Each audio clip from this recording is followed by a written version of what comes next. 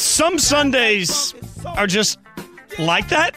I don't even know what to say. I've had all day to come up with something positive to say about what I watched yesterday and to get ready to bring Sarah into this great positivity. And now the moment is here, and all I keep thinking about is how much yesterday just stunk. Spain and Fitz on ESPN Radio, the ESPN app, Sirius XM Channel 80, presented by Progressive Insurance. All of our guests join us on the Shell Penzo Performance Line. And you can be part of Spain and Fitz Nation on the Dr. Pepper Twitter feed, ESPN Nation, presented by Dr. Pepper. The college football season's heating up. So is your favorite Dr. Pepper-loving college football town, Fansville. Head to a store near you to treat your inner college football fan to an ice-cold 20-ounce Dr. Pepper today.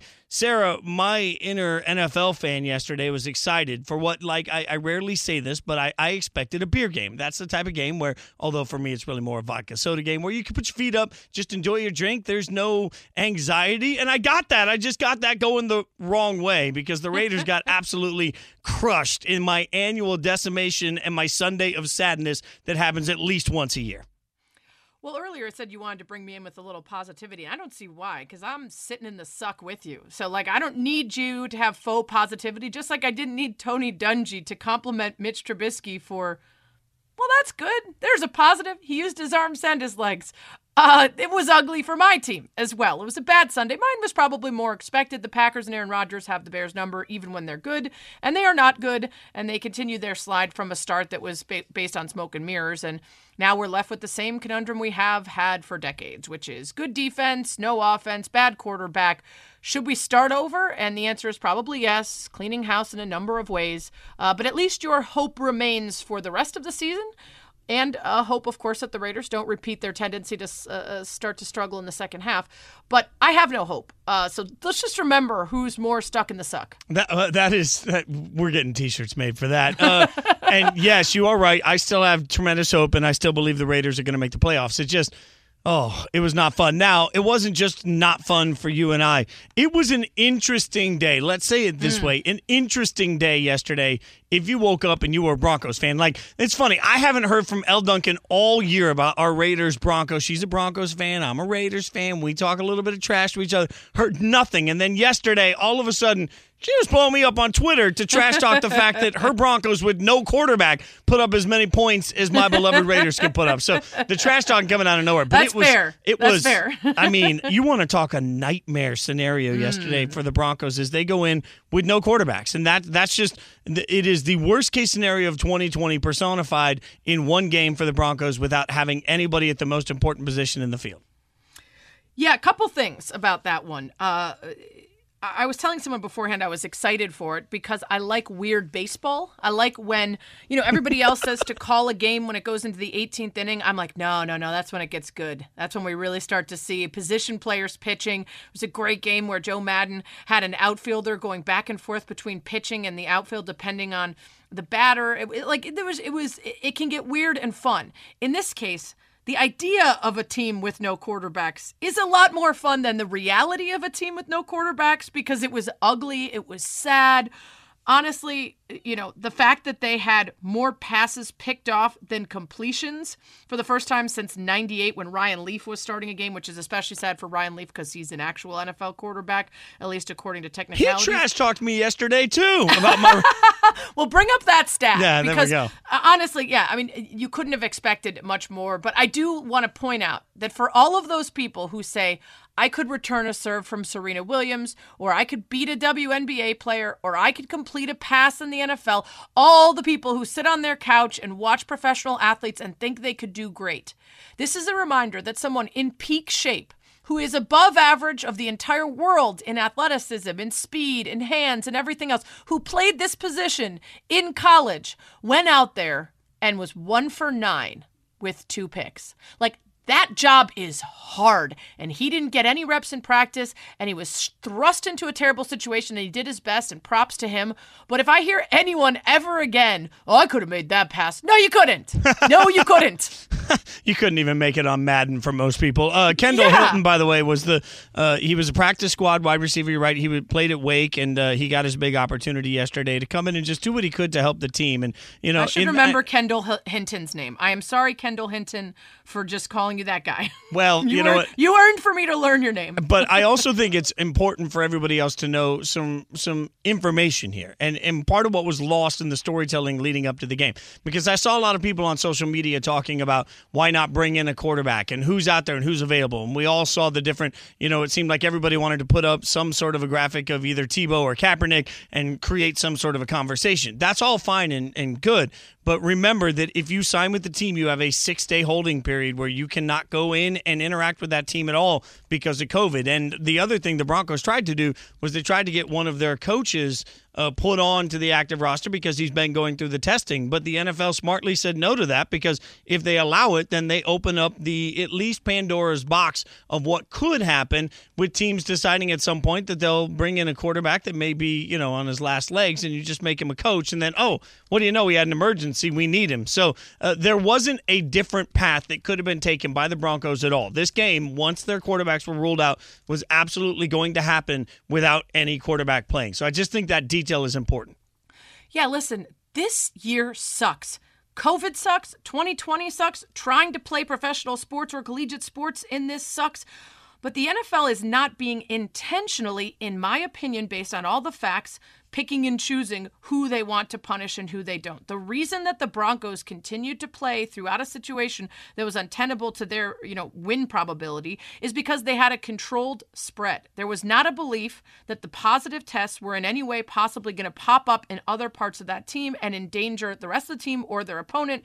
And because they had protocol that they first of all lied about, and then when they were honest about it, they didn't wear masks, so none of those players were available. It was their own fault. And as Dan Orlovsky very smartly pointed out, an aspect of this that I hadn't thought about, I thought of all tons of them, is how much those quarterbacks are going to regret that the simple wearing of a mask was the difference between them being available for what might be their one opportunity. Dan Orlovsky, as a backup quarterback, speaking from knowledge on the heart, saying, if you down the road talk to someone and it's your wife or your friend or you're sitting around a barbecue and you say, you know what, I was in the NFL, but I never got my shot to prove what I had. You did get your shot and you blew it because you didn't want to do something as simple as wearing a mask. You let down your team, you let down yourself because those opportunities don't come around. And he pointed out Flynn, who, by the way, did not have a great career, but he made a ton of money because he filled in, he played a great game, and he got himself a contract and an opportunity somewhere else. And any one of those guys could have done that. And didn't because they didn't want to do something simple. But the difference is that there was no spread perceived there. With the 8+ days of consecutive positive tests going on in the Ravens building, there is no clear certainty that they don't have it and haven't tested for it and that the incubation period is still occurring for players on that team, which means if you put them out there, they're risking the rest of their teammates and the opponent. So that's an uncontrolled spread. The NFL cannot move forward with the game in that situation, which is why they keep pushing it back. They haven't canceled yet because that means not paying all those people, angry TV people, messing up the playoffs, potentially playing in Week 18, like a whole mess of stuff. So Fitz, they're trying to move it back as much as they can because they don't want to have to cancel it, but they can't play it unless they know that the Ravens are done continuing to pop up with new positive tests. Well, and by the way, Ravens-Steelers has been postponed to Wednesday. We know that. You're absolutely right. And remember, any player that found themselves on the COVID list wouldn't be eligible for the game if it was played on Wednesday anyway. So there isn't some grand scheme. The other thing we saw from the league when you talk about, some level of consistency, they fined the Saints and took a draft pick away. $500,000 to the Saints and a 7th-round pick were taken for a celebration in the locker room with no masks. And that's the other thing that the league has been fairly consistent on. When you are a multi-time offender, as the Saints and Raiders have now been deemed, you get fined, you lose a draft pick. So we'll see how the league moves forward as they continue to investigate everybody, Sarah. I'm just thinking that at some point we need to acknowledge that every one of these situations, even though they all have the name COVID, are very different. ESPN Radio presented by Progressive Insurance. Quoting home insurance just got easier with Progressive's Home Quote Explorer. Quote and buy all online at Progressive.com. Speaking of Ravens-Steelers, we will get the latest on the status of the game, everything else the NFL is thinking. We'll do it with one of our favorite insiders next. Spain and Fitz on ESPN Radio and the ESPN app. You're listening to the Spain and Fitz podcast. Fitz off to do his Monday Night Football digital stuff, but he will be back. Don't forget to subscribe to the Spain and Fitz podcast.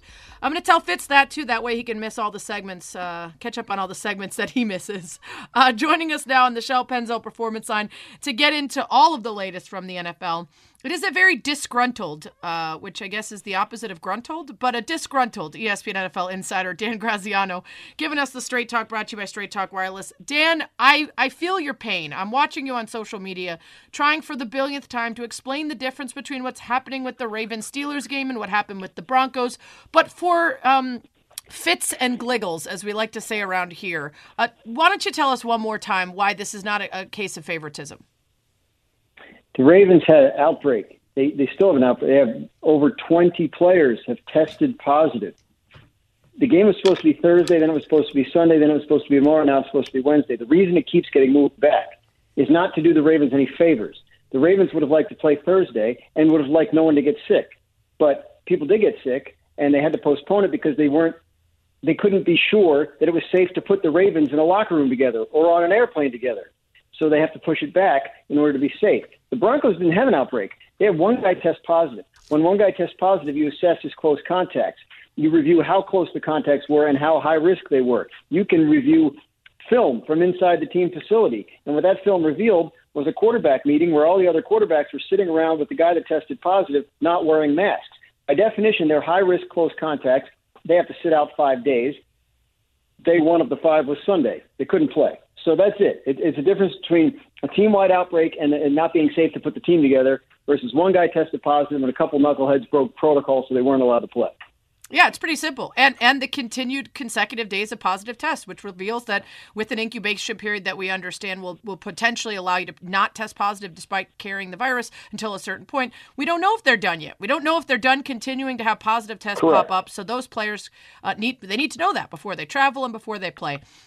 So there's that going on. Another thing I thought about, Dan, that as we talk about so many different aspects of this is when we hear about teams with a 23-person spread or even 10 or 11, we talk about the players and we talk about the staff members and coaches. One thing we haven't talked about at all, at least in my estimation, is family, friends, kids, spouses. These NFL teams could be super spreaders just Right. by virtue of any of the people that they're around. And we don't know where they're going and what they're doing. And hopefully they're being safe. But what if they go do anything in their community and spread it more? It just adds to the cognitive dissonance of continuing to play during all of this.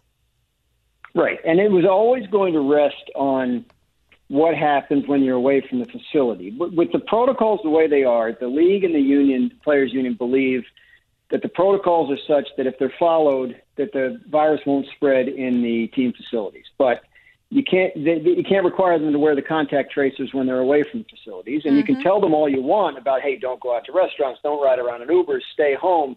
You know, your behavior in terms of how you behave away from the facility is going to decide how this season goes for you, for your team, and for everyone. But you're counting on that behavior being good and adhering to the rules and the standards. And, you know, it's people, it's human beings, it's fallible human beings that are going to make mistakes and not always act that way. So you're right. They can bring it in from outside. They can spread it to the outside, just like you or I could if we're not careful about where we go, wearing masks and, you know, all that kind of stuff. So, yeah, you're right. But I think in terms of getting the season played, you know, the league and the union got to a point where they said it was worth trying. They feel like their protocols, as they evolve, as they change them based on what they're learning, are keeping people safe. They don't feel like there's evidence of transmission during games, and what's happening at the team facilities, with a couple isolated exceptions, they've been able to contain it. So here we are. We're in week 12, and every game but one that was supposed to have been played by now has been played. So that's a success story from the NFL standpoint, but they got a long way to go. Dan Graziano, ESPN NFL insider, with us here on Spain and Fitz. We're presented by Progressive Insurance. To your point, it's a win for the NFL. They've been able to play games, make money, appease television stations and all the deals that they have. But some would argue not a win in terms of the spread, the fact that players are getting it. We don't know the long-term effects. And also, like you said, what happens outside of the facilities, which is partly why Santa Clara has said we don't care about the NFL and how much money they make. We, despite being home of the 49ers and Levi's Stadium, are, enhancing our protocols, and that includes, 3-week ban on any contact sports anywhere in the county. So tell us how the 49ers are reacting to this. Well, first and foremost, they've found a place to play their home games. Week 13 and 14, they're going to play in Arizona. And I believe they're scheduled to play there in Week 15 already, like as the road team against the Cardinals. So they'll set up shop at the Cardinals' home stadium. That was worked out between them, the league, and the Cardinals. So that's how they'll get their games played. But, yeah, I mean, the 49ers found out while they were en route to L.A. that this was happening. So, now they thought they were going to L.A. to play a game and going home to practice. Now they find out they can't do that. So it's a disruption. It's a significant disruption. And look, I mean, everybody in the world has had their lives disrupted somehow. This is how the 49ers are having theirs disrupted in the short term, and they're going to have to find a way to work around it. This is what this year is. It's going to be obstacle after obstacle after obstacle. And if you can overcome it, great. If you can overcome it without everybody getting sick, great. That's the idea. And right now they're trying to get to the end of the season, and the 49ers they might be annoyed, they might be upset, but they're going to, all right, what do we do from here? How do we operate this? How do we continue to try and win games and keep our guys safe, et cetera, et cetera? Well, it reminded me of, we had Myron Metcalf on last week, and there's a college basketball team out of New Mexico where they're not allowed to play at all. That's just setting up shop in a hotel in Arizona. Doesn't have any games on the schedule even. Just waiting for people to call and say, hey, I think both New Mexico teams are doing that. It's just wild. It is absolutely wild. Spain and Fitz, Sarah Spain with you. Fitz will be back soon. Dan Graziano, ESPN NFL Insider with me here. Let's talk about this news that just came out. Will Fuller, add into all of this, as if teams didn't have enough to deal with. Now Will Fuller has been suspended for use of performance-enhancing drugs, and this is a significant ban or a suspension and could mean the end of his time with the team. Right, because he's going into free agency at the end of this year, and obviously this is not the best look as you head into free agency coming off a drug suspension. He was having a great year, healthy for the first time in his career, really, for a sustained period of time, and his quarterback, Deshaun Watson, I mean, this is a guy who's playing, honestly, at an MVP level at quarterback. Mm-hmm. Can't be in the MVP conversation because of the team's record, but he's playing that well. And really one of the impressive stories of the season, considering they traded his best receiver in the offseason. They fired his coach 4 games into the season. Watson has weathered it all and played at this super high level. Fuller's been a big part of that. And so obviously, the games that remain, they won't have him, and that's tough for Deshaun. And obviously for Fuller, I mean, look, whatever happened, he's suspended for performance-enhancing drug use. So, that's on him, and he'll have to wear that. And if it affects his free agency and what he can go earn from a team, then that's sort of the breaks of the situation. I mean, you're not supposed to do it. So, he goes into free agency coming off a very good year, but obviously anybody who looks at him is going to have to weigh this as well. And sometimes when you look at a performance-enhancing drug suspension, it's not just a matter of, the guy's production suffered or can we trust this guy? It's a matter of like, what we were seeing believable, right? Or was it somehow enhanced? So I think it's obviously from his standpoint, trying to get out on the open market in March, it's obviously going to make things more difficult for him. Yep, career high is 53 reception, career high of 879 yards, career high of 8 touchdowns, and he's gone for the rest of the season and the first game of next year, wherever he is. Dan Graziano, thanks so much for the insight. Appreciate it. Go back to fighting people on Twitter, The Good Fight. No, I'm not going to do that. So I'm going to go watch a football game. I'm going to list All right, off do Twitter. that. Much Thank better. You, though. I appreciate Very it. wise. Very wise. Dan Graziano. You're listening to the Spain and Fitz podcast. Sarah Spain with you. Fitz will be back. He's doing his Monday Night Football digital stuff. Cheating on me, as always. We're on ESPN Radio, the ESPN app, Sirius XM Channel 80. And joining us now, one of the hottest players on one of the hottest teams in the NFL, Bills linebacker A.J. Klein. A.J., thanks for the time. I appreciate you guys having me on. So let's talk about, I mean, this timing couldn't be any better. You're coming on the show as I'm seeing articles across the internet. You're playing the best football of your life, sort of a tale of two halves. The beginning of the season, a little bit of growing pains with the Bills, and now you've led the team in tackles in 2 straight games, a 3-game sack streak for the first time in your career. What's the difference? Is there a pivot moment you can point to? I don't think there's a pivot moment. I know there were, unfortunately, obviously, Matt Milano went down with the injury early in the season. I was asked to fill in at will linebacker. And I don't make excuses for my performance or anything that's put on me because I pride myself in being able to play multiple positions. But transitioning to will linebacker full-time was definitely an adjustment for me. And I think now these past few weeks, I'm finally starting to feel more comfortable and just going out there and allowed to play fast. And I'm not thinking as much, which is good.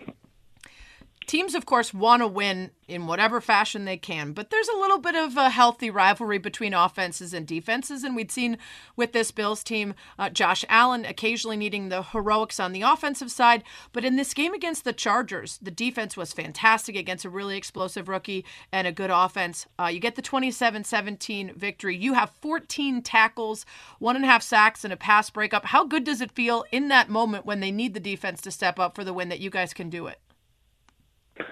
It's a big confidence boost for us as a team. I think defensively these past 3-4 weeks we've been playing good ball. Unfortunately, we ended up losing the game against Arizona at the end of the game on the Hail Mary. But I feel like overall we've been getting pressure on the quarterback. We've been creating turnovers, and those are things that will just help us win. So anytime we go on the field and close a game out is obviously a confidence boost for us. And like I've been saying, we have to start playing our best ball now. As we push into this tail end of the season into the playoffs. A.J. Klein, linebacker for the Bills, formerly with the Panthers and the Saints, with us here on Spain and Fitz. I was reading about your high school career. A linebacker who was also a sprinter. So I was a college heptathlete. I know my track and field. Did you put on a ton of weight between high school and college and then the pros and fill into more of that linebacker shape? Or were you just a speedy big dude? No, I ran track more to stay in shape for football. To be honest, you're pretty good though. I didn't. I can say that when I was in high school, I was a late bloomer. I didn't really put on weight until my senior year, and by the time I left high school, I was like 220 pounds. So, but then when I got to college, I put on another 20 pounds or so. But no, I just used that part of my high school career for track and field just to stay in shape and to work on my speed and get ready for college football. So you're 29 years old, and you have had a bit of experience in bouncing around to a couple teams, but Micah Hyde just said in an interview that came out that you're one of the smartest players on the team, and you're like a coach out there. They call you Coach Klein because you know how to make the adjustments. At 29, that's a pretty big deal to have teammates saying that they see you as another coach out there. What's your reaction to that?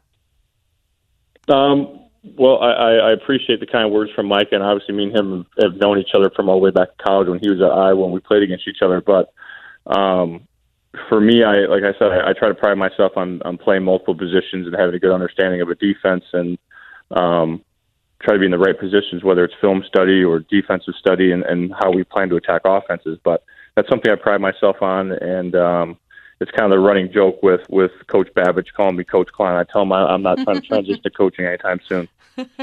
Yeah, you're like, don't rush me. The money's not as good. Give me a couple more years. Don't rush me. Give me a few more years. A.J. Klein, linebacker for the Bills, with me here on Spain and Fitz. Sarah Spain on ESPN Radio, the ESPN app, Sirius XM Channel 80. So much conversation around the Broncos game this past weekend, and we heard at the beginning of the season that Josh McCown was going to be in a bubble for his team. Now you guys have isolated Jake Fromm in case of an outbreak. What's the conversation been around your team after, I'm sure, paying attention and watching what happened with the Broncos? Well, I know throughout the season that they've been keeping Jake separate.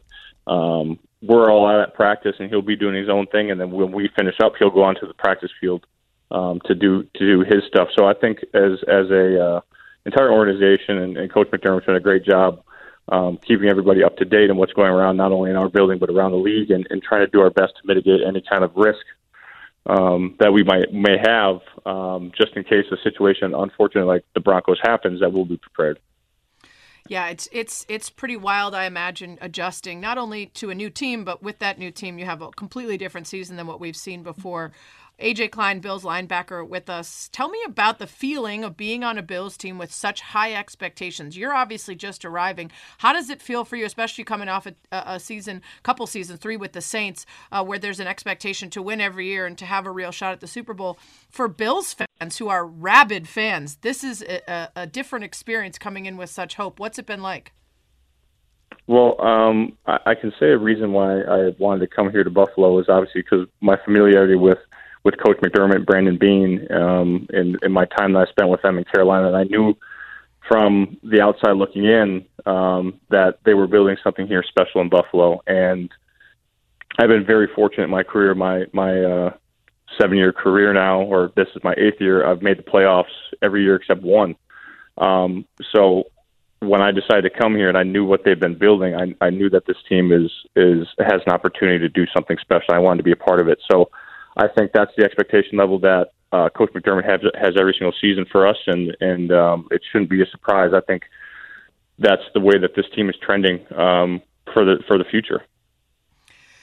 Talk about the move with your family. You have 2 children, right? Yes. Yeah. So I saw a great story about you and your family deciding to adopt, and you've got a boy and a girl. What's it been like to move your family a third time? Well, obviously this is the first time with them being so young. It hasn't been as difficult as I can imagine if we had school-age children, but it's definitely different with COVID, having everything shut down and not being able to have your family at the games, and so it's definitely an adjustment. But luckily, with the kids being so young, it hasn't been terrible. Yeah, they don't know what's going on anyway. Just throw some toys in front of them and make sure they're fed, and they should be good. Mm-hmm. This is coming from someone without kids, as you can have dogs. So I'm like, throw some toys at them and feed them, and they're fine. Coming up next, you guys have a Monday Night Football game against the Niners in Arizona. Okay, so this is because of the Santa Clara thing we just talked about on the show. Is it any different to prepare for a game against a team that's not at home, even if they're technically the home team? No, I mean it's no different. You can play at a neutral site. We could have a home game. Everybody knows in this league, it doesn't matter where you play. You're going to get every team's best every single weekend, and you have to prepare to win. Just like you're either playing at home, away, it doesn't matter. So we'll attack this week and prepare this week just like any other week. I would imagine also this year, without really fans in most places, it's the best year for something like that to not have much of an effect on that team in terms of their home experience. Final question for you. You're from Appleton, Wisconsin. My dad went to college there. My husband is from Wisconsin. I saw a very offensive sign in last night's Sunday Night Football game from a Wisconsin fan that said, "Deep dish pizza is overrated. Go Pack Go." I'm from Chicago. Can I get your verdict on the deliciousness of deep dish pizza as a Wisconsinite? Well, I'm not going to say I don't like deep dish pizza, but I have nothing against the city of Chicago, but I did grow up in Appleton, so I can say that as long as there's cheese on it, I think we'll be fine. Good. All right, good. Well, my middle name is Colby, so we can we'll shake on the love of cheese, and we'll just settle it there. AJ, thanks so much for the time. Congrats on the recent great play, and good luck on Monday. I appreciate it. Thank you. Bills linebacker AJ Klein with me here on ESPN Radio, the ESPN app, Sirius XM Channel 80. Pennzoil synthetic motor oils are made from natural gas. It gives you unbeatable engine protection. The proof is in the Pennzoil, based on Sequence 4A wear test using SAE 5W30. Coming up next, we'll get into tonight's Monday Night Football matchup. Seahawks reporter Brady Henderson joining us next. Spain and Fitz, the podcast. We're going to preview tonight's Monday Night Football game. ESPN Seahawks reporter Brady Henderson joining us now for the Monday Night Football preview, brought to you by Progressive Insurance. Brady, this Seahawks team started out hot. We all knew what the flaws were, but it seemed like they would be able to get past a shaky defense with that offense. Now, a couple little mistakes from Russell Wilson, a question about whether they should still let him cook quite so much, and we've got them, in a very tough division. How is the general vibe around this team right now in terms of confidence in their ability? Well, a lot better after that Thursday night game, the Thursday night win over Arizona last week. It was sort of, I don't want to say sky was falling, but there was a lot of, I would say, hands hovering over the panic button after they lost 2 straight games. Just because, in large part, Russell Wilson was really mired in the worst turnover funk of his career. And up until that Arizona game, their defense was really struggling still at this historic rate, especially their pass defense. But Wilson turned in a performance that you're more accustomed to seeing from him, a mistake-free performance in that win over Arizona.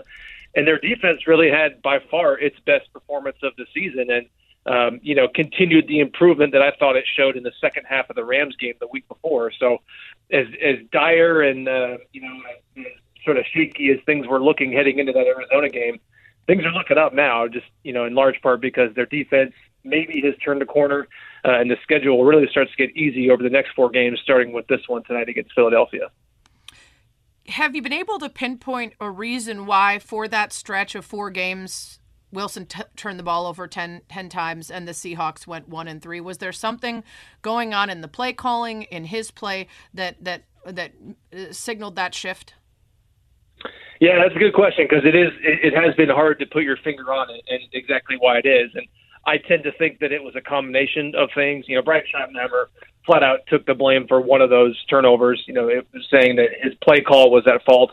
There was one, 4th down play at Buffalo where Wilson really had no choice but to throw the ball into the end zone because he didn't have an open receiver. But he also said that some of those interceptions were the product of Wilson just making uncharacteristic bad decisions, and there was really one that stands out. It was at the Rams at SoFi, where you probably saw the replay where he has a ton of room to run in front of him, and instead he tries to force the ball back across the field into the end zone. So there's a theory there, and I think it's entirely reasonable that maybe he was pressing, just knowing that he had to score a ton of points with how bad their defense has been. He didn't have really a running game for a big part of that stretch with Carlos Hyde and Chris Carson out. And I also wonder, Sarah, if maybe some of that MVP talk was weighing on him a little bit. I think it was maybe a combination of several of those things. It's Spain and Fitz, Sarah Spain on ESPN Radio, talking to ESPN Seahawks reporter Brady Henderson. I want to get to the defense in a second, but sticking with the offense quickly. A couple of weeks ago, I remember reading a really good piece talking about how they had potentially flipped a little too far in the direction of let Russ cook, too much passing on early downs, and the defense was essentially able to say, we know what you're trying to do now, so we're gonna set ourselves up and allow you these open gaps up the middle where you're not going to take them because you're so focused on getting these pass plays in early. Does it feel like they found the right balance at this point between maybe overcorrecting early in the season?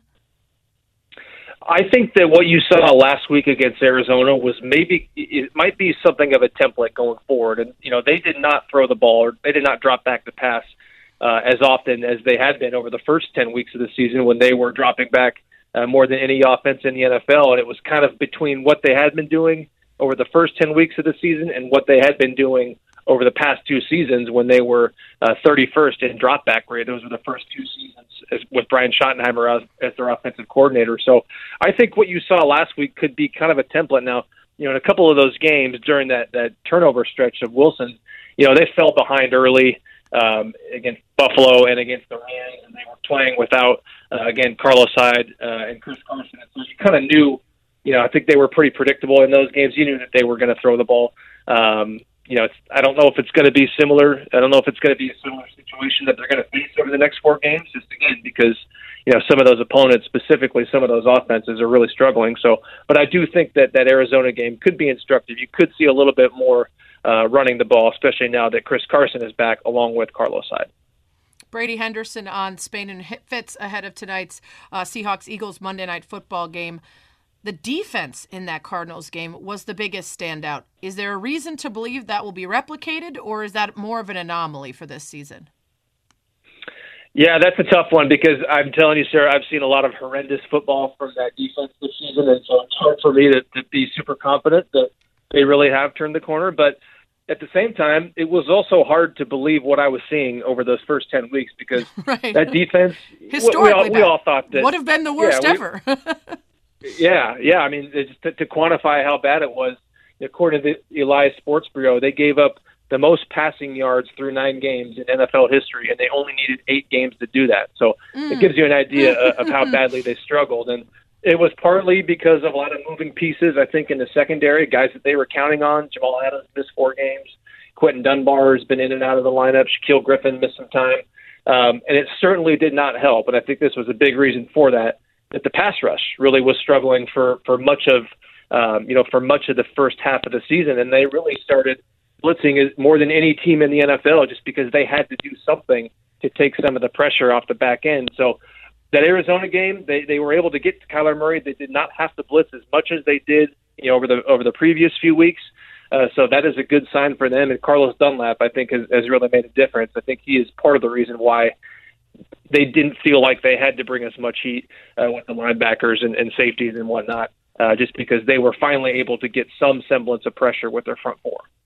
You're listening to Spain and Fitz on ESPN Radio. Don't forget to subscribe to the Spain and Fitz podcast in case you missed anything, and also sometimes some digital-only exclusives. ESPN Seahawks reporter Brady Henderson with me here previewing tonight's Monday Night Football game. Let's get to the other side of things. This is a not good Eagles team, and normally I would say after a couple struggles and hiccups, the Seahawks wouldn't come in overlooking them, but they might be feeling themselves after that win over the Cardinals and now sitting atop the NFC West.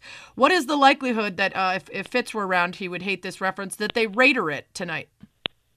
I'm guessing you mean that they just that they Trap lay game. an egg and Yeah.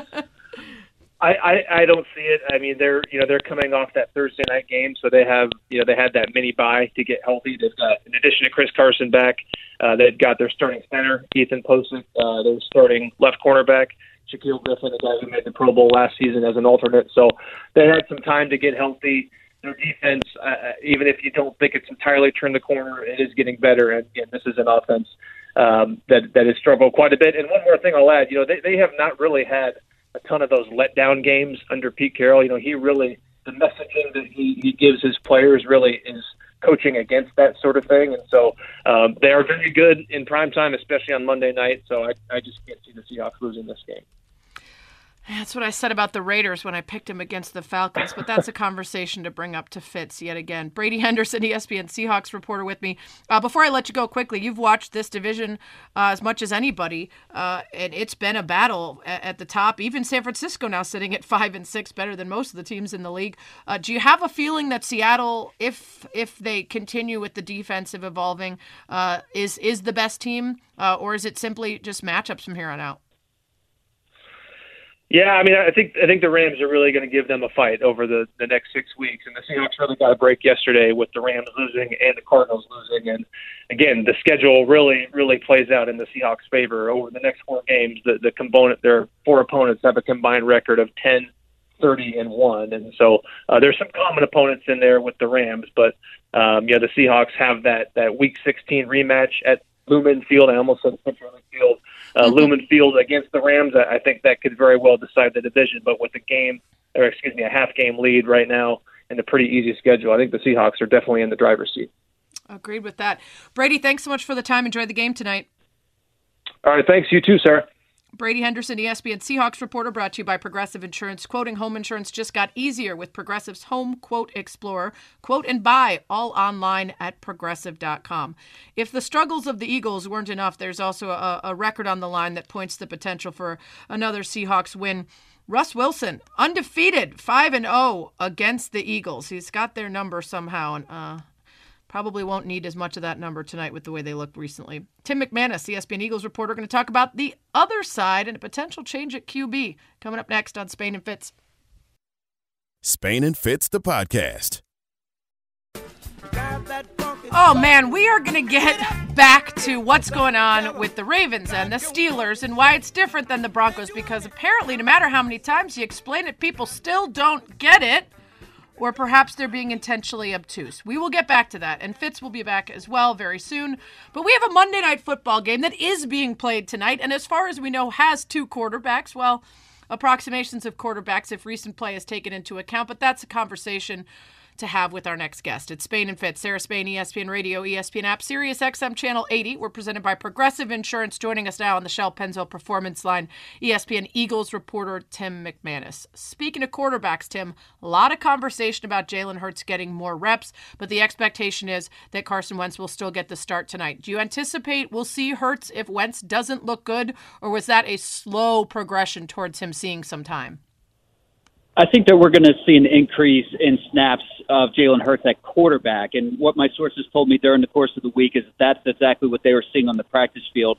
More QB1 snaps for Jalen Hurts. And, yeah, Carson Wentz is going to be getting the start. But I do believe that we'll see a couple plays at least where Carson Wentz will be on the sidelines and Hurts will have control of the offense. That would be a first. Because what we have seen to this date, the 31 snaps he's played, is with Wentz kind of lined up in a wide receiver position. Right. But I think we may see a variation of that tonight. And then let's see how it goes. I think that if Wentz ends up having a really good game, comes out on fire, maybe there's less of Jalen Hurts. But if he struggles, as he has for the better part of the season, then obviously the snaps could go up for Hurts. But I'm expecting to see an increase in reps for sure. The simplistic way of looking at things in the NFL is that a playoff berth is always the thing you most want, even at the expense of potential future growth because of money, because of fan base, because of everything else. But there are times, and I think this is probably one of them, that a lot more has to come into play than merely the accomplishment of winning a bad division and getting spanked in the first round. How much do you think the Eagles are looking to see what they have with Hurts, what they have with Wentz, and how much are they prioritizing what their future looks like over just saying whatever wins us this game in this division? Well, what's really interesting is that there isn't really a long-term answer when it comes to Carson Wentz and going to Jalen Hurts on like a permanent basis because of the money that they gave Wentz not that long ago. In 2019 summer, they gave him a 4-year, $128 million extension. If you were to try to move on from him this offseason, it would be a $60 million cap hit. If you try to do it the next offseason, it's a $40 million dead cap hit. In other words, very hard to move on from him, which kind of begs the question of what are they trying to do with Jalen Hurts? Why did they draft Jalen Hurts? But I think for this week, it's about getting a win. We know that owner Jeffrey Lurie is agitated at the state of affairs, very frustrated by watching this offense be inept week after week. And I think that, this team wants to get the offense going by any means possible. So let's talk about the commitment to Wentz. Politics isn't the right word, but how much does the reputation staked by coaches and GMs and front office folks, and how much is that investment in Wentz deciding his future more so than his play is? Well, they weren't expecting this. I mean, they were, if you talk to people behind the scenes, their expectation was that Wentz would be the next quarterback to deliver them a Super Bowl, and that if everything fell right, health permitting, then maybe one day they'd be watching in the stands as Wentz gave a Hall of Fame speech. Like, that was the mentality going into the season, even after drafting Jalen Hurts. So I don't think that was it wasn't their expectation, certainly, that he would stumble as bad as he has. And they've obviously given him every opportunity to try to wiggle his way out of it, but he's just feels broken right now. I mean, there's very few examples of quarterbacks that plummet from the heights that he had in 2017 down to the depths where he is in 2020. And they've been trying just about everything. And now the next thing up is, okay, well, let's just try to get this offense going, maybe insert Hurts a little bit into the equation and see how that helps. And so, I don't know if it's politics so much as just circumstance. I mean, Wentz is their starter. He's making $32 million a year. They have no way of getting out of that. And so, they created this hand, but it's the hand that they're dealing with right now.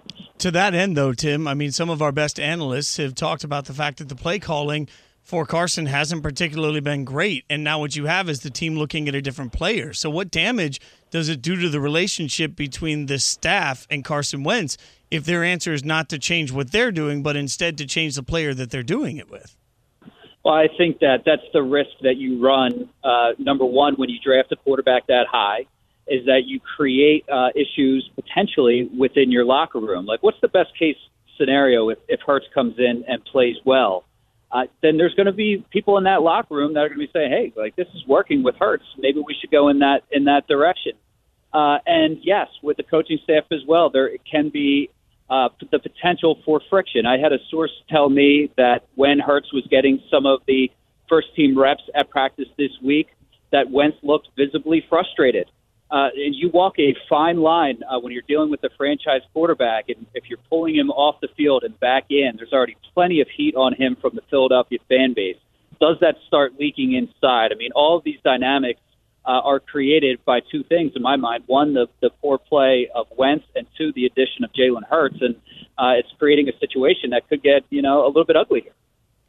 It's Spain and Fitz. Sarah Spain, Jason Fitz with you. Tim McManus, ESPN Eagles reporter, with us here on the Shell Pennzoil Performance Line. So they head into a game tonight. Russell Wilson 5-0 against the Eagles. Obviously a better team. What is there to improve upon? What can they do well that they've done well in the games where they have had success that could give them a shot tonight to win? Well, one thing, if we just kind of rewind back to that playoff loss in the wild card round against the Seahawks. DK Metcalf just went off. And in the offseason, the Eagles went out and they got Darius Slay. And I think that we're going to expect a lot of Darius Slay on DK Metcalf to try to take that element, at least slow it down a little bit. That's one way that they can improve. But I think if we're looking at this thing big picture, you can't really thwart the Seattle attack totally. And that means that the offense is going to have to step up here. And speaking to people within the organization, they feel like they can take advantage of what has been a pretty porous pass defense by Seattle. And so I think that if they want to win this thing, they're going to have to score some points, whether that's Carson Wentz throwing it, whether it's Jalen Hurts throwing it. They feel like they can make some hay in the secondary and finally put up some offensive points through the air. And let's see if that happens. Awesome stuff, Tim. Thanks so much for the insight. Enjoy the game tonight. All right, guys. Always a pleasure. Thank you. Thanks, Tim. Tim McManus, ESPN Eagles reporter, with us here on Spain and Fitz, and so is Jason Fitz. Welcome back to your own show. Thank you so much. Hey, we missed you. There was a lot of mentions of Sarah Spain tonight, for what that's worth. That's I look forward to finding out what that's all about. No, it was just Diana thought it'd be good to promote the radio show. So she okay. Yeah, but it was good. The guilty mistress. I appreciate that. That's nice of her. Yes. Can we acknowledge that whatever conversation we're having about the Eagles right now, Sarah, was partially created by them? I mean, it's impossible now not to look at that second-round draft pick for Jalen Hurts and say, what did they think? What was going through their head? What did they already know? Because either they just flippantly drafted somebody that had very little usage for them, or they felt like this could be a possibility. And that's, I think, the disturbing part for so many people trying to figure it out. Well, yeah. I mean, if you feel like you're stuck with Wentz, then you're stuck with Wentz, and drafting his replacement to sit there, if you're not going to use him, doesn't make it any better and could have contributed possibly to the confidence issues that we're hearing about him. It's Spain and Fitz, ESPN Radio, presented by Progressive Insurance. Drivers who save with Progressive save over $750 on average. Call or click today and find out if we could save you hundreds on your car insurance. Coming up, good news, bad news from a weekend of football.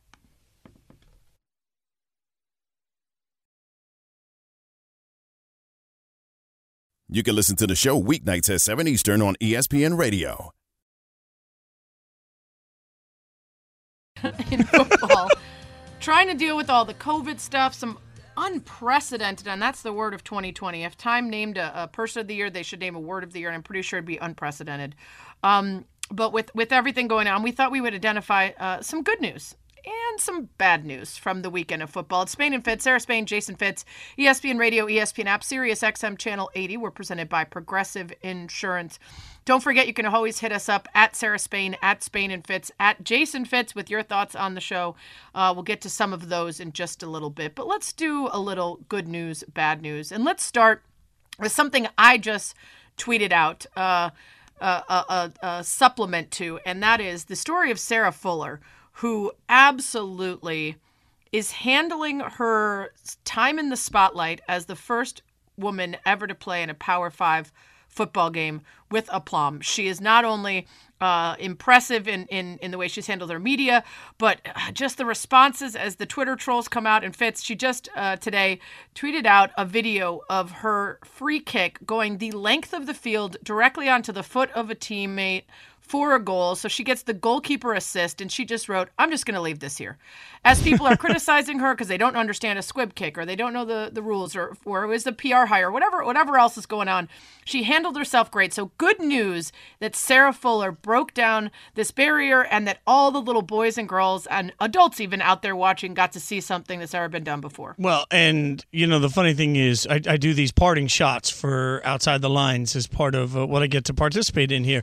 And last week they said, do you have a story you want to participate on? And I used this one. And it hadn't made a lot of news yet, but I said, no, I want to talk about Sarah Fuller getting a kick for Vandy. And part of what I talked about in my parting shot was, it doesn't matter where you're from, what you look like, what your sexuality is, or what your gender is. If you can help my favorite football team win, I want you to do that. And the honest-to-God response I got from some of the people that approved those was, well, is this even really an issue? Like, do people really have a problem with a woman kicking in a football game? I think you're presuming that problem exists. And I simply looked at social media and said, no, there's no presumption here. There are morons everywhere. This was a moment of pride for Vanderbilt, a moment of pride for college football, and it's something that I think needs to be looked at more often. Kicking is atrocious across the college football landscape. There are so many bad kickers. If you can make your team better and give your team even a tiny, tiny improved chance to win a game on Saturday, and it means bringing a woman into any position, you do it all day, every day. And if kicking is the gateway that opens the door to that opportunity, I'm here for every ounce of it. Well, and the best part was all the misogynist a-holes who thought that they were being sneaky with their criticism. Well, if they really wanted us, if they didn't have any kickers, then they just would have taken someone from the men's soccer program, which a simple Google would tell you. They haven't had a program for years. Oh, well, there wasn't anybody else. There was nobody else they could get. Yeah, they did bring in some other guys, and it was bad because this person is a kicker who is a peak form athlete who is coming off a title win with her team and is significantly better than some schmo who kicked in 6th grade and has been sitting on his couch getting high every day at college. Like, the people not understanding all the specifics of this are very frustrating. But then again, we're belaboring this point because we have one other quick thing on it, though. I don't know if you saw this, Sarah. At halftime, it was Sarah Fuller that stood up in front of the team and implored the team to play with more energy. It was Sarah Fuller that asked for more from Vanderbilt football in the second half. As they were getting rocked. Right. In the second half, players were commenting afterwards that it was only Sarah that was on the sideline trying to give the energy and trying to give that next level as a teammate. So for everybody that seems to lack understanding, she was a leader, not just in what she did, but she was a leader in the locker room and how she approached the entire process of that game day.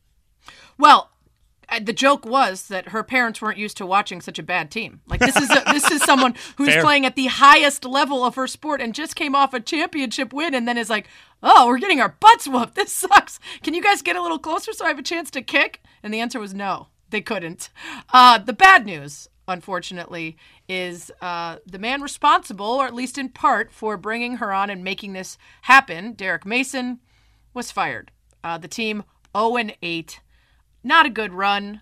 He did his best. Very classy statement on his way out, but sort of a bummer after a feel-good story. Yeah, and Derek Mason, somebody I covered a lot when I worked in Nashville, somebody that I think is absolutely an incredible human being and the type of guy you want to run through walls through for. For anybody that thinks that Vandy is an appealing job, I would say loudly, it is not. It's a school that has chosen not to spend any money or resources on football. They instead take their profit sharing from the SEC. They enjoy it, and they have no interest in actually using any of that to create a football program. So Derek Mason's hands were tied from the get-go, just like the next head coach's hands were tied. And the minute anybody has success, they'll do just what James Franklin did, and they'll go somewhere else. Well, that is certainly some bad news. The good news, though, Sarah said she's going to stick around as long as they'll have her, so we might get a chance to see her kick in another game if they can get themselves close enough to the field goal range. Why don't you deliver the good news for Lions fans? So the good news, Lions fans, is last week we were sitting around saying, hey, will loyalty be a reason that the organization hangs on to bad coaches and GMs too long? And we got the answer to that. After the Thanksgiving Day debacle, there was a house cleaning for Detroit. That is the good news, as they fired their GM and head coach all in one fell swoop and decided to start a new trend for the organization. And Sarah, to the point that we had last week, hey, you know what? At least they went out and decided it was time to make a change instead of sticking with somebody just because you stick with people. 100%. And I think I mentioned this last week, that the loyalty and the family vibes there are great and it feels good, but it feels a lot better to win. And being loyal to people who have not proved that they deserve to keep their jobs is a fault. And it happens around these parts as well, but it's very notable in Detroit. 13-29-1 under Matt Patricia the past 2+ seasons. Just a bad move from Quinn to fire Jim Caldwell, a bad choice in Matt Patricia, and it's a team that needs a complete overhaul and rebuild. Unfortunately, there is some bad news for the Lions. Not Lions fans. All of that is good news. But bad news for Matt Patricia and Bob Quinn, because you're fired. Yeah, well, and the bad news for the Lions is that they're back in the hiring cycle, which traditionally they get wrong. So this is sort of a reminder that you are back at square one all of a sudden with a possible massive rebuild. So that's the bad news portion of it. Sticking with the good news, bad news theme, a little college football here. Ohio State, maybe there's some good news here. Like, there's still a chance that Ohio State could play in the Big Ten championship game. It's not much of a chance there, but there's at least a chance. Good news. That's good news. That they were really worried that they could still be eligible for the college football playoff, but not being able to play in the Big Ten championship because of COVID affecting games and canceling games. What a bummer. So that's good news that there's still a chance. But unfortunately, there's some bad news. And the bad news is that chance would be for 12 of the 14 remaining Big Ten games to be canceled. Now, I'm not saying that's an impossibility because 2020, but they would need for the percentage basically to drop down of how many games all of the teams in the league have played. So you take the total number of games played by all of the teams, and then you divide it by the number of games played. You get an average out of total games. And if that's fewer, then they have an opportunity to still get in despite not playing that requisite 6 that had been stated at the beginning of the season. But 12 of the next 14 games being canceled, even in 2020 times, is a reach. Remember that the last game of the season for them is against Michigan. Jim Harbaugh can't beat Ohio State, but he might be able to keep them out of the Big Ten championship game. Gosh. Oh, that's the take. We're gonna see that in 1,000 tweets leading up to that. That's it. He's gonna turn around and be like, you know what? We're just not comfortable playing against y'all, so we're gonna skip this one. We're gonna sit it out. That's just like the Rudy Gobert Defensive Player of the Year. He shut down the whole league. It's very similar. Good news for Indiana, though. If Ohio State can't go, then it could be an Indiana team in the Big Ten championship, but some bad news, Fitz. Yeah, the bad news is that Michael Penix Jr., their superstar quarterback that's been such a big part of why they've won and so dynamic and fun to watch, is unfortunately out with the year. What has been reported is an ACL injury. So Indiana sitting on this year where they capitalize on their opportunity and really show everybody what that football team can be. And then all of a sudden, the worst case scenario for them with the dreadful injury. God, I just got to tell you, it feels terrible that in 2020, it does seem like almost all good news is accompanied by bad news. It's really hard to just get a bright, shining star to look at that isn't followed by stepping in a turd because you were looking up instead of down. So if anybody has real good news that is not followed immediately by bad news, I'd like to hear it. Hit us up on the Spain and Fitz Nation on the Dr. Pepper Twitter feed with good news that is unsullied by badness. We'll try it. Coming up, speaking of good takes or hot takes, it's coming up next on Spain and Fitz. You're listening to the Spain and Fitz podcast. Spain and Fitz on ESPN Radio, the ESPN app, Sirius XM, Channel 80. Sarah Spain, Jason Fitz, keeping you guys updated on Monday Night Football right now. It's 0-0, tie game. But at this point, the Seahawks are driving, so we'll keep you updated as that continues to go. But Sarah, one thing we like to do every Monday is take some of the takes that have been on the network all day and really give them a grade on whether they're good or they're hot. It's time for some good take, hot take. Oh, that's right. Well, I thought we don't have an open for that. Remember, we just have some sound effects. I know it's hard because you're always cheating on the show. Wow. To remember which shows have which things. But what I would recommend is that you subscribe to the Spain and Fitz podcast, and that way, any segments that you miss, you can catch up on. Wow, that's well done. That is, you know what? I had that. All right, so this is what we will do then. I'll try this all again. Pretend that it just didn't even happen that way. We'll play the take, and then we'll react to it. And we start. One of our favorite takers in general would be Dan Orlovsky. And he had some strong words for Coach Bruce Arians and what's happening right now in Tampa Bay between Arians and Brady. Tom Brady, by every measure right now, is the second-ranked play-action passing quarterback in the NFL. It keeps him clean. It helps their offensive line use in protection. It creates some of the chunk passes. They ran it 5 times yesterday. 5. So last week, you ran motion 6 times. Yesterday, you run play-action pass 5 times. He goes 4 for 5, 83 yards, in a touchdown. Patrick Mahomes ran play-action pass 17 times. Right now, Bruce Arians is wasting Tom Brady. He got served on a silver platter, the greatest quarterback to ever play. And all you had to do was use him the right way. And he's completely failing Tom, and I've got fear that it's going to bury this football team this season. What do you think, Sarah? Okay, so this is mostly a really good take.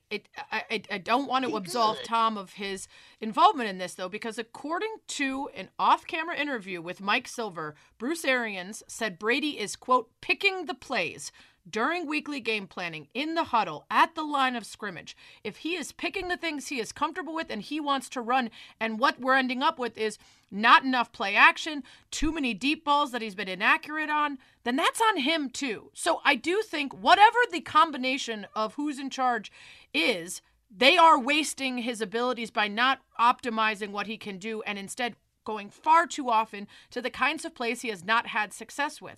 As I think it was Jeff Darlington who pointed out, the percentage of times he's throwing 20-plus yards is so significantly more than what he used to do. So it's not even like we know he's actually worse at it. It's that we know that they're doing it too often. He's never been that great at it. And so to me, this is a good take. It's accurate, but I'm also curious about how many times Tom is not being maybe self-aware and choosing the plays that are going to best serve him and the team. Well, and to that extent, I agree with you. I think it's a good take. And pride is the downfall of man, right? And so what you have here is pride on two different levels. I mean, Bruce Arians, whether it's pride in his offensive scheme or whether this is a pride issue for Brady wanting to come in and run the plays he wants to run, at some point that all lies at the feet of Bruce Arians. And just like we have to protect athletes from themselves in a health and safety way, sometimes you have to help them from themselves in a play calling manner too. So I don't think it's the worst here to say, hey, Bruce Arians, you are the head coach. So at some point, if the plays aren't working and he's calling them, it's up to you to turn around and stop that. Now, to the other extent, though, Ryan Clark talked about Brady, and this is what he had to say about Brady deserving some of the blame. Tom Brady has to take some of this as well. He's missed more. He's been off target more than anybody in the NFL, 87 times. That ain't coaching. Having an open guy and not putting the ball on him isn't coaching. That is player-led. That is player-driven. And at some point, we're going to have to stop saying that everything that ever happens bad to Tom Brady is because he has bad coaching. No, say it. Number 12 ain't playing good. They can change some things, yes, but 12 has to be better, and he even said it himself. And that's where I think, Sarah, maybe there's some middle ground on all this because there's a lot to that I feel is a good take. And, you know, I'll go back to something Mina Kimes said earlier when she said that in the NFL right now, Tom Brady has the second highest number of interceptions when blitzed. His interception ratio has been terrible when he's blitzed. That's the method to get to him. We all know that. Well, if everybody's getting to him at that end, then at some point that's partially who Brady is. And if that's defining this portion of the season, then that's got to lie in his feet also. Yeah, and it's interesting. They had that stat during the game the other night of the players in their first year in the Arians offense and the high percentage of interceptions. It feels like there is a growing pain situation here, that even though he may be calling things that he thinks are going to work with Brady, Brady has trouble reading the defense or hasn't been able to see where his players are going because he doesn't know them as well. Whatever the issues are, they are also on Tom Brady, and that's why Arians points out sometimes he's inaccurate, sometimes he misses guys, sometimes they're open and he doesn't hit them. So it must be frustrating for Arians, too, for people to say he's not using him right, when sometimes those plays are there and Tom is not seeing them or not hitting these guys. So I think you're right. I think it's a combination of both. Both are good takes, and they don't have to operate independently of one another. It's good. It's good take, hot take on Spain and Fitz, Sarah Spain, Jason Fitz. Let's give Keyshawn a little love from Key, J, and Z this morning. Talked about one particular team to look out for, the Giants in the playoffs. Tom Brady has to take some of this as well. That's the wrong one. We'll try that again. If they made the playoffs, it could be one of those teams that you don't want to play because the unknown is there. You don't know what Giant team could show up. You start to build confidence. You win games, you build that confidence. You know, you're a puppy, you're young, you don't know what you're doing. And all of a sudden, you start to say to yourself, oh, okay, it's not so bad. You stick the toe in the water just to gauge it and see how cold it is. If it's warm enough, you're going to dive all the way in. And I think that is what the Giants are doing. They got their toe in the water. They're trying to get a feel for it. And as they continue to realize, oh, we can play with these guys, they become very dangerous. I mean, Sarah, I'll go first on this one. Yeah. Mm-hmm.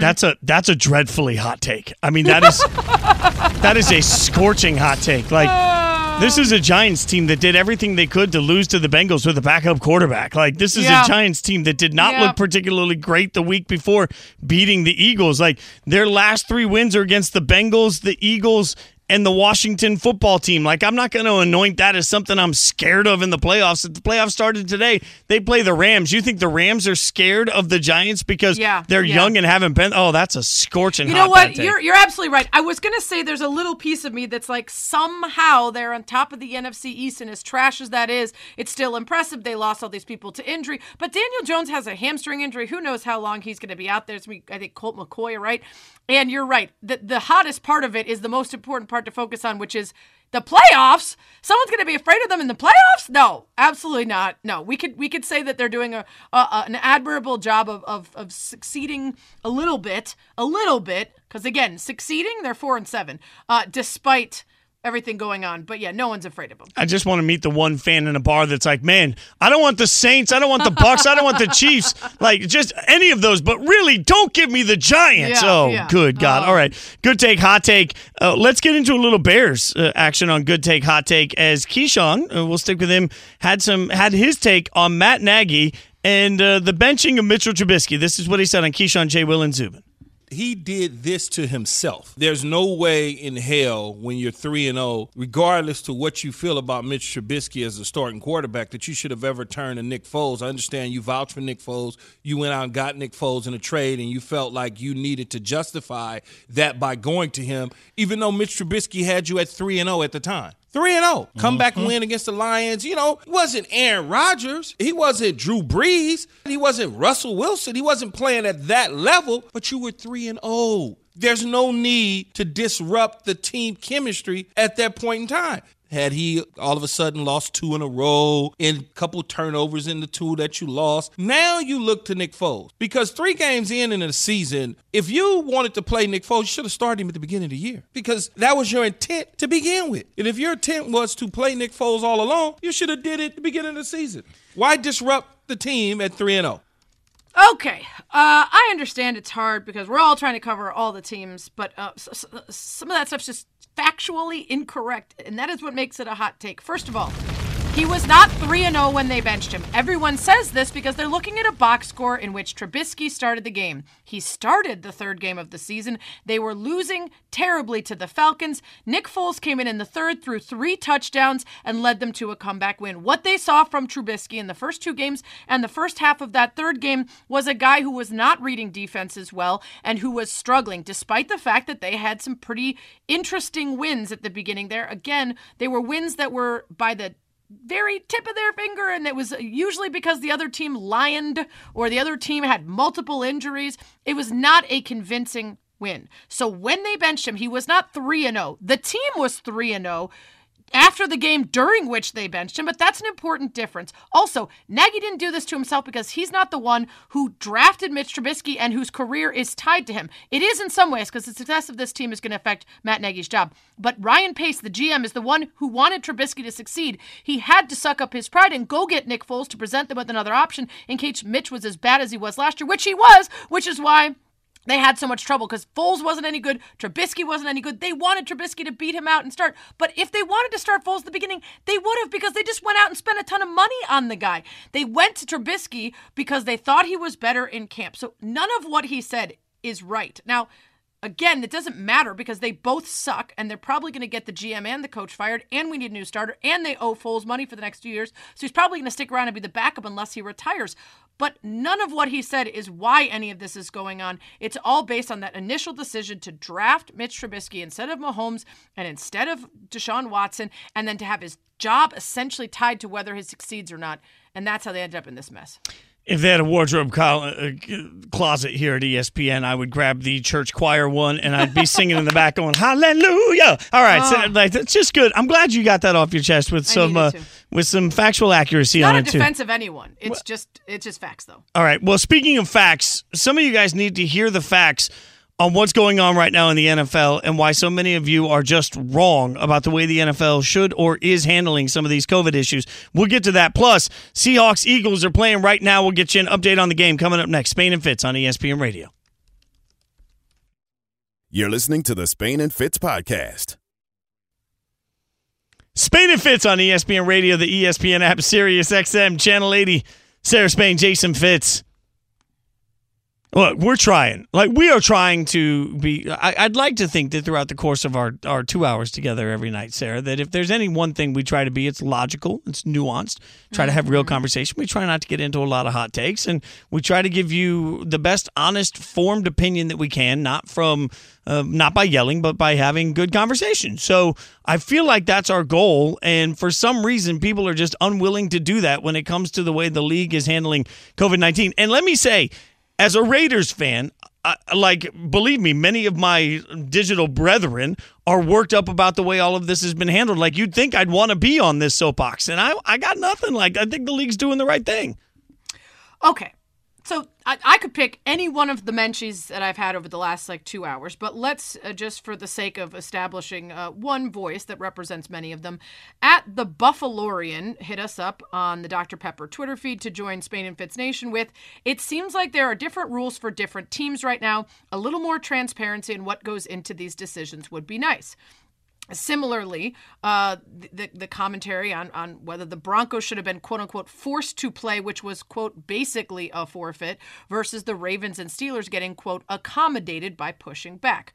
This is something that has come up a number of times. At CEO Hop hit us up on the Dr. Pepper Twitter feed to join Spain and Fitz Nation. At the end of the day, the issue was positive COVID tests due to broken protocols.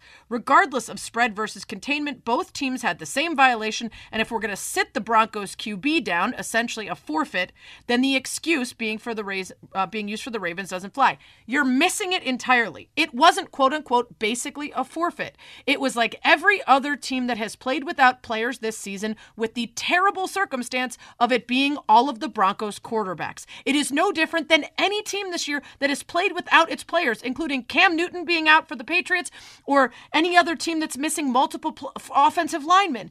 The rules are the same. It's just that their win probability wasn't. They weren't going to win because they didn't have any quarterbacks, because their quarterbacks chose not to wear masks. They were not available, but there was no spread. It was contained because the first day of the requisite number of days that they had to miss for not wearing a mask in a room with someone who was positive was Sunday, the day of their game, which could still be played safely. The Ravens and Steelers game could not be played because of 8+ consecutive days of new positive tests for the Ravens, meaning an uncontrolled spread. They did not know the end of it, meaning the incubation period of the virus could offer up more positive tests from people that in theory would be getting on a plane and flying to Pittsburgh and then playing a game against the Steelers. If you don't get this, you are a moron. And if you do get it and you're still arguing with me, you're doing that because you're sad about the Broncos having to play a trash game. And I'm sad for you too. It sucked.